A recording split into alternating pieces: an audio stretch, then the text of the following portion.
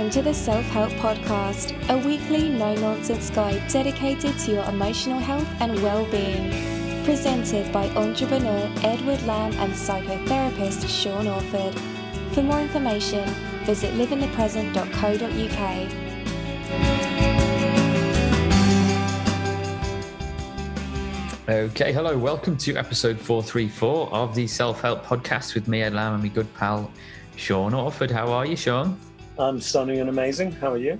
I'm all right. Yeah, I'm okay. Yeah, it's been an exciting week on planet Earth, or here in the UK at least. Once again, yeah, we love a good crisis in the UK, don't we? Or is it everywhere? Well, we do at the moment. It seems to be one after another. Yeah. Yeah, I think we were gonna talk about pets actually, but we decided to do one on panic and kind of overcoming anxiety, kind of related to that said panic. So we'll come back next week. Yeah, pets can wait till next week. Liveinthepresent.co.uk for all the show notes and links in the previous episodes as well. If you put your email address in the box, we'll send you some free meditation files and weekly alerts for the show. And just a reminder, you can get the show on YouTube now as well. We record these Zoom calls, and assuming that I'm looking half decent, which I don't know actually today, not so good really. It's been a long old day. You're looking like you've experienced life. Yeah, definitely. It's all go at the moment, but yeah, maybe just stick to the audio only. It's up to you. Anyway, what have you been up to, Sean? Or how's life? We've actually been away in Gino, our camper van, and stayed up in Danamere, which was very nice, very good. So did it perform? Did you have a night away in it? Did you slept in it? Yeah, we slept out. So, and it's kind of getting used to it and getting used to the different bits of it and bits that we need, and to remember to take that next time and all that kind of stuff, Yeah. So does it kind of transform when it comes to bedtime into just? Yeah, you can. The top pops, and you can have two beds up and two beds below. Like a double up, double down. Oh, cool. Lots of families stick the kids in the top and the parents down the bottom, kind of thing. Fabulous. Yeah, it's good. Very nice, man. I'm still yet to come and have a look, so I'll come around one of these weeks and we'll record face to face, and you can give us a proper tour. Well, we could record from Gino the van, couldn't we? We could, we will. Although, autumn is coming, hasn't it? The last few days, it's kind of the weather's snapped and it's gone cold all of a sudden. But hey ho. Yeah. But if you're on a site on these things, you can plug into the electric and you have heating. Okay. Very nice. You can actually keep it warm.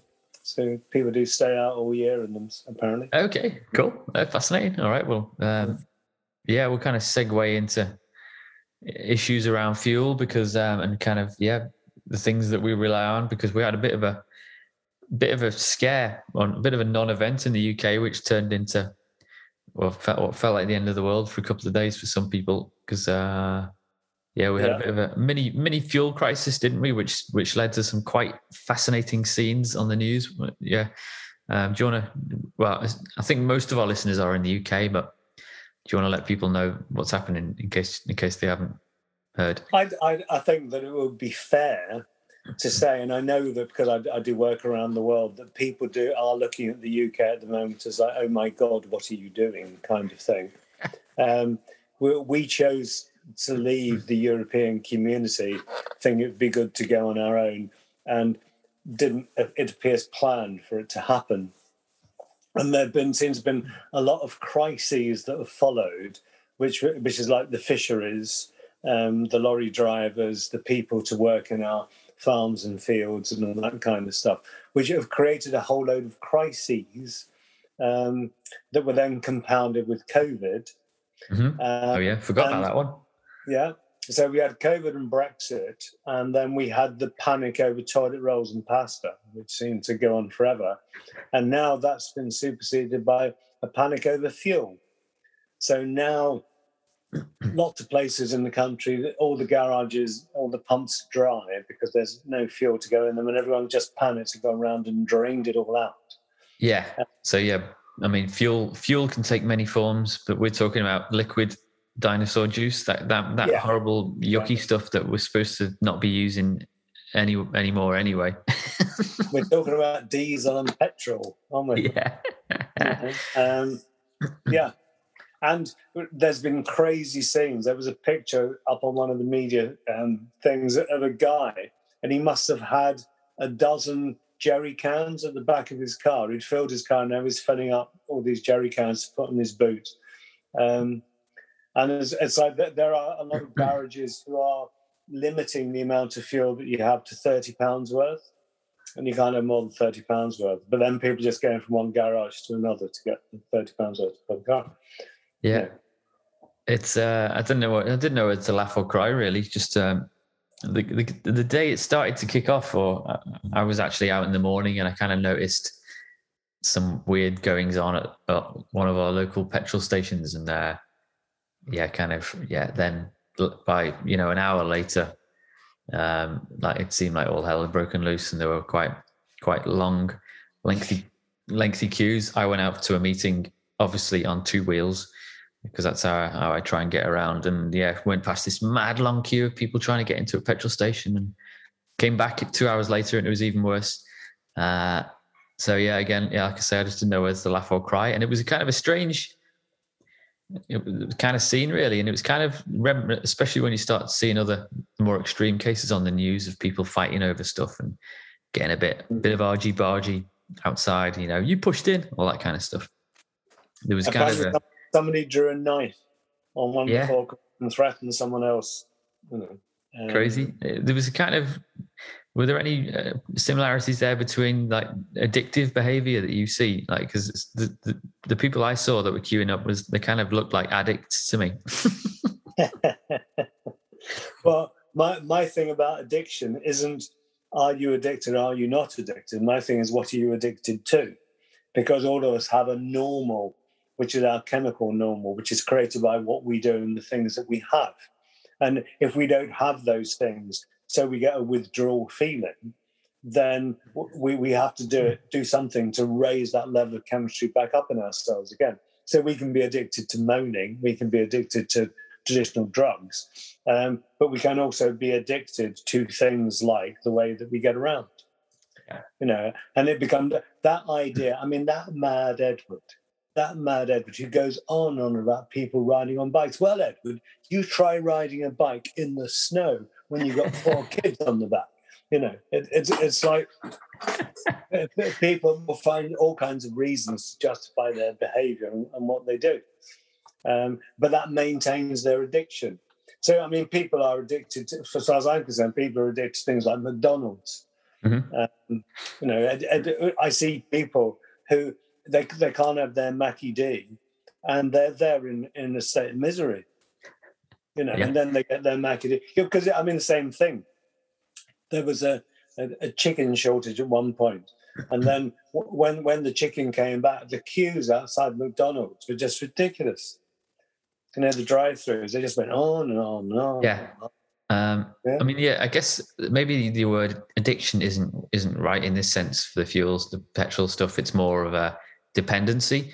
So, a lot of trips that we do, especially if you're a driver and a car does allow you to kind of extend, go great distances in an hour. It's crazy how far you can get in a car in an hour compared to on a bicycle or on foot, depending on where you are, but so it's more of a dependency than an addiction, isn't it, really, I guess? I'm not sure what the distinction is between the two, but I'll accept that I'm just trying to be polite, really, and polite, nice. Yeah. I was wondering, I was chatting with some people online, cause some of my fellow cycling campaigners, and we're just all fascinated by what's going on. Because we know that a huge amount of car trips done by people are like really short, like 1 to 2 miles.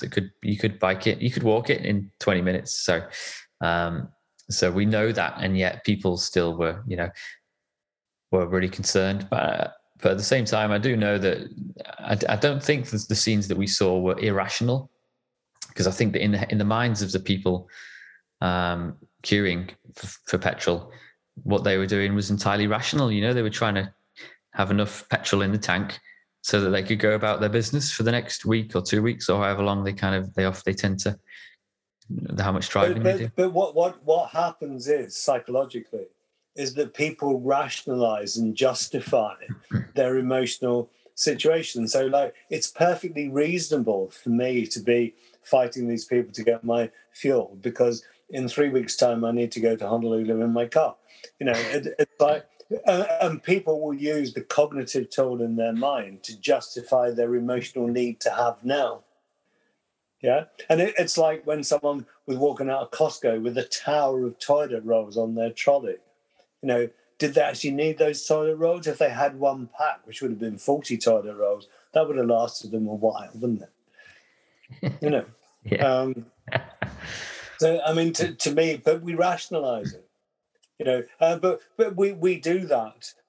People have done it throughout time. Hitler managed to rationalise the fact that it was okay to kill Jewish people. So millions of Jewish people were killed because they weren't human, were they? They were just animals, which meant that animals are okay to kill, but human beings aren't. Yeah, which then takes you into another whole world of, like what we eat. The fact that we're going to be running out of turkeys for Christmas, there aren't going to be enough turkeys for Christmas, so we can all panic about that. Yeah. And then we can rationalise by saying, but we've always had a turkey for Christmas. I always have a turkey for, but actually maybe this year you don't. Yeah. Well, I mean, I'm not too wed. We do have turkey every Christmas, but I'm not too wedded to it. And in fact, I'm going on record. I don't think turkey's even that great, to be honest. I think it's a bit, I try my best to cook it perfectly every year, and it's always a bit dry, I think, and a bit. It's not the best meat in the world. So maybe we can live without turkey. I hope I haven't offended anyone too much there. But you've just probably offended all the vegans and the vegetarians, and you've just offended all of the turkeyophiles who live for turkey. They're just living for turkey. Christmas. Okay, well, trying to get something constructive out of this one then, because you mentioned turkeys there, and we're already kind of projecting forward now to Christmas in the UK, and I'm sure there's various other things around the world saying that, there might not be this Christmas, or the toys might not be delivered, or COVID might make a return to hospitals and kind of start to cripple that infrastructure again. Might not be able to see our families at Christmas. That kind of fear stuff is starting to set in. So what can we do to prepare, knowing that a crisis is probably around the corner of some kind for us, whether it be, just something that affects us personally or something on a kind of community-wide scale? One thing that human beings have, although we're not always that good at using it effectively, is we have this wonderful, wonderful facility that a lot of other species don't have, which is we have creativity. We have the ability to create the solution to a problem. Creativity isn't necessarily about painting the Mona Lisa. Creativity is like, how do you change, solve, discover something? Yeah? So, okay, if you can't have turkey for Christmas, we can either all go and drink gin. Might not be any gin left, of course. And get depressed about the fact we can't have turkey for Christmas. Or we can go, okay, let's be creative. If we're not going to have turkey, what are we going to have? Let's do something else. Yeah? And that's where the human mind has this phenomenal capacity to do things if we allow it to. But we don't. We use our creative potential to imagine the worst scenarios. We live those in the present, and then we get anxious and panic. Yeah? Mm-hmm. If we can actually live in the present and not keep dragging some supposed future that may never happen into the present, then we've got a chance of living in the present in a fairly normal kind of way. Yeah. And I guess it's also worth mentioning that we don't have to kind of let events take us by surprise, or rather events can take us by surprise, but we don't need to. We can be in a position to not panic because we're kind of prepared for it. And, in the case of a fuel crisis, okay, maybe you do have a stash of fuel somewhere safe, in a jerry can or somewhere, conscious that it's kind of a flammable, explosive liquid. So don't just leave it somewhere safe, but don't keep it under the bed. Yeah, maybe you should have a backup of somewhere, and We have a good amount of dried food that I keep. And I actually started doing that way back in the no deal Brexit days, when it was starting to look a little bit as if we might have trouble with food supplies. So since then, I've kept a supply of dried goods and tinned goods that could get us by for, I don't know, a month or two. And how's your supply of toilet rolls going? Toilet rolls not so good right now, actually. But I'm hoping I've got a bit of time to fix that one. But I don't want to panic anyone by saying that, because you don't need to panic, because everything's okay. And if you kind of got the right mentality, you can and you plan ahead, and then you'll be all right. I know you've got a wood burning stove, which we do as well, actually. But there was some gas issues recently. So, are you can you heat yourself in the winter, or can you keep yourself warm with things? Should because I guess, without getting too dramatic, starting to, I'm going to put a link to things like the fall of the Roman Empire and stuff. Sometimes things go wrong in societies, don't they? And are you saying that the Roman Empire failed because they ran out of toilet rolls? Yeah, and flour, and and maybe it was pizza dough. I don't know. But yeah, you can be ready for crises, can't you? Whether it's a massive, great big thing that affects millions of people, or it's something that affects just you and your family. There's a difference between planning and panicking, and anxiety. It's like if you plan and you know what's going on. So, okay, we know that there could be difficulties at Christmas, right? So now we need to plan, not panic. That means, it sounds to me, I don't eat turkey, so I don't know. But it sounds to me like there are going to be an amount of families that are not going to have their expected turkey. Now people are going to be thinking, well, not me. I'm going to get in there first and go and get a turkey. So that's when you get the panic and people queuing up at the farm to go and kill a turkey. But the thing is, if you're not going to get a turkey and there's going to be an amount of people that aren't, what are you going to do instead?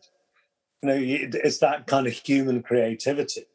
Actually come up with a solution. Don't focus on the problem, focus on the solution. How are we going to do it? Let's be positive. Yeah. And it is the same with the fuel issue. If we cannot use fossil fuels anymore, but we do need to stay warm and we do need to be mobile, how are we going to do it? Mm-hmm. Yeah. And it's been possible. And you're saying very clearly from the research that you've done that human beings, that the average car ride is like a couple of miles, rather than people aren't going somewhere. And people used to and could walk out, or they could go on a bike, or they could whatever. How many kids are overweight because they don't move their bodies? Whereas if kids did walk to school, maybe they would be fitter and healthier. Maybe that would take more pressure off the NHS in the future. But it's that kind of planning, creative mind that makes the world different. Mm-hmm. Not the, oh my God, I must have this now kind of thing. Yeah.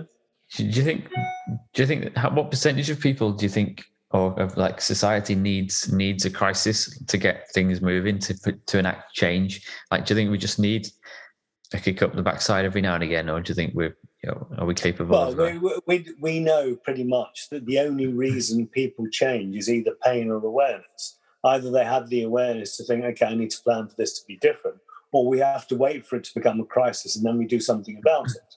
Right. So if you look at our government, I'm not really interested in the politics or who they are, but if you look at the planning for Brexit, it's like it wasn't done through awareness. So what we've got to do now is, because we're in the pain phase, because things are going wrong, now we've got to do something about it. Whereas we could have done something about it in the past, and so none of this would have happened.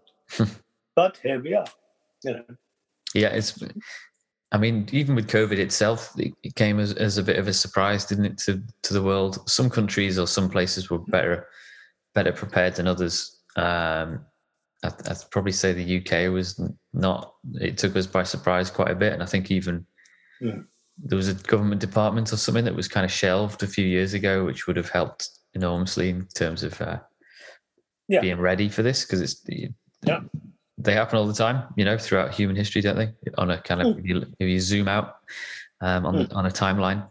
So, but it is a case of okay, what's the next crisis that's going to hit humanity? And I don't know whether that's going to be a resource, an illness, whether it's going to be a climate issue. We don't know. It's likely that as the planet gets hotter, that people are going to have to move away from the equatorial regions, from the equator, and move north and south, which means that we're going to have to shift over and make a bit of space for other people to come on in, Yeah, exactly. But I think, like I said before we came on air, there's weird knock-on effects to that, aren't there? Which you get some weird politics. You'll get politicians that kind of try and prey on that situation, and people, not many people or not many, a certain amount of people won't like them foreigners coming over here.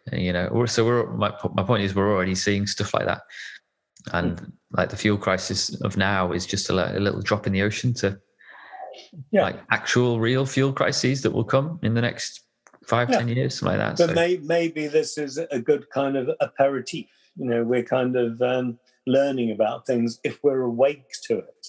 Yeah. And we don't follow the pain route. If we do some awareness, okay, what does this mean? If there is going to be less fuel around, and the chances are that that's true, if we all go to electricity, we know that there isn't the power supply to actually power all the vehicles with electricity at the moment. There could be if we plan it. But do we, everybody buys an electric car and then there's no electricity to charge it with because we haven't got enough capacity to do it. It's like the planning has to be in this. Indeed. So get planning. Everyone we all need to take responsibility for this stuff, don't we? As communities and as individuals, I guess. So I think you talked earlier before we came on air about one of the important things. We talked about it more recently about finding it's important to find your community in times like this as well, and kind of But think about any community that we live in, and if we shared cars, which people tried to do in the past, car sharing schemes, so rather than 4 people going in one car each, if 4 people went in one car, we would just save 75% of the fuel. Yep. You know what I mean? That kind of thing. Yep. But it means we actually have to work together, talk to each other, communicate, all that kind of stuff.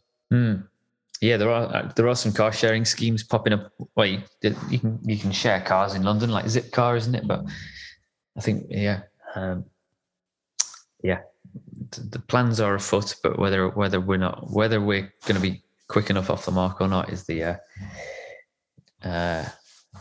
remains to be seen. But hopefully we'll get there, and we'll get there one way or another, won't we? But we're just not sure where there is, maybe. Yeah. And if we are in a situation where we run out of oil, we have the creativity to create alternatives. If we get to the point where everything that we do is toxic, we have the creativity to create non-toxic alternatives. But it's like, are we clever enough to actually use our creativity positively rather than using our creativity negatively? Yeah. And when you use creativity negatively, you create anxiety and panic. Because that's what it is. If someone imagines the light bulb in the future, and that's a creative act, and they pull it into the present, that's an amazing creative thing to do. But if someone imagines disaster and horrible and nasty things in the future, and they pull those into the present, that's a horrible anxiety and a nasty thing to do. Yeah. But it's the same part of the brain and the system, the same process. We're using our creative genius to create panic and anxiety and horrible feelings. Why do that? Crazy. Very.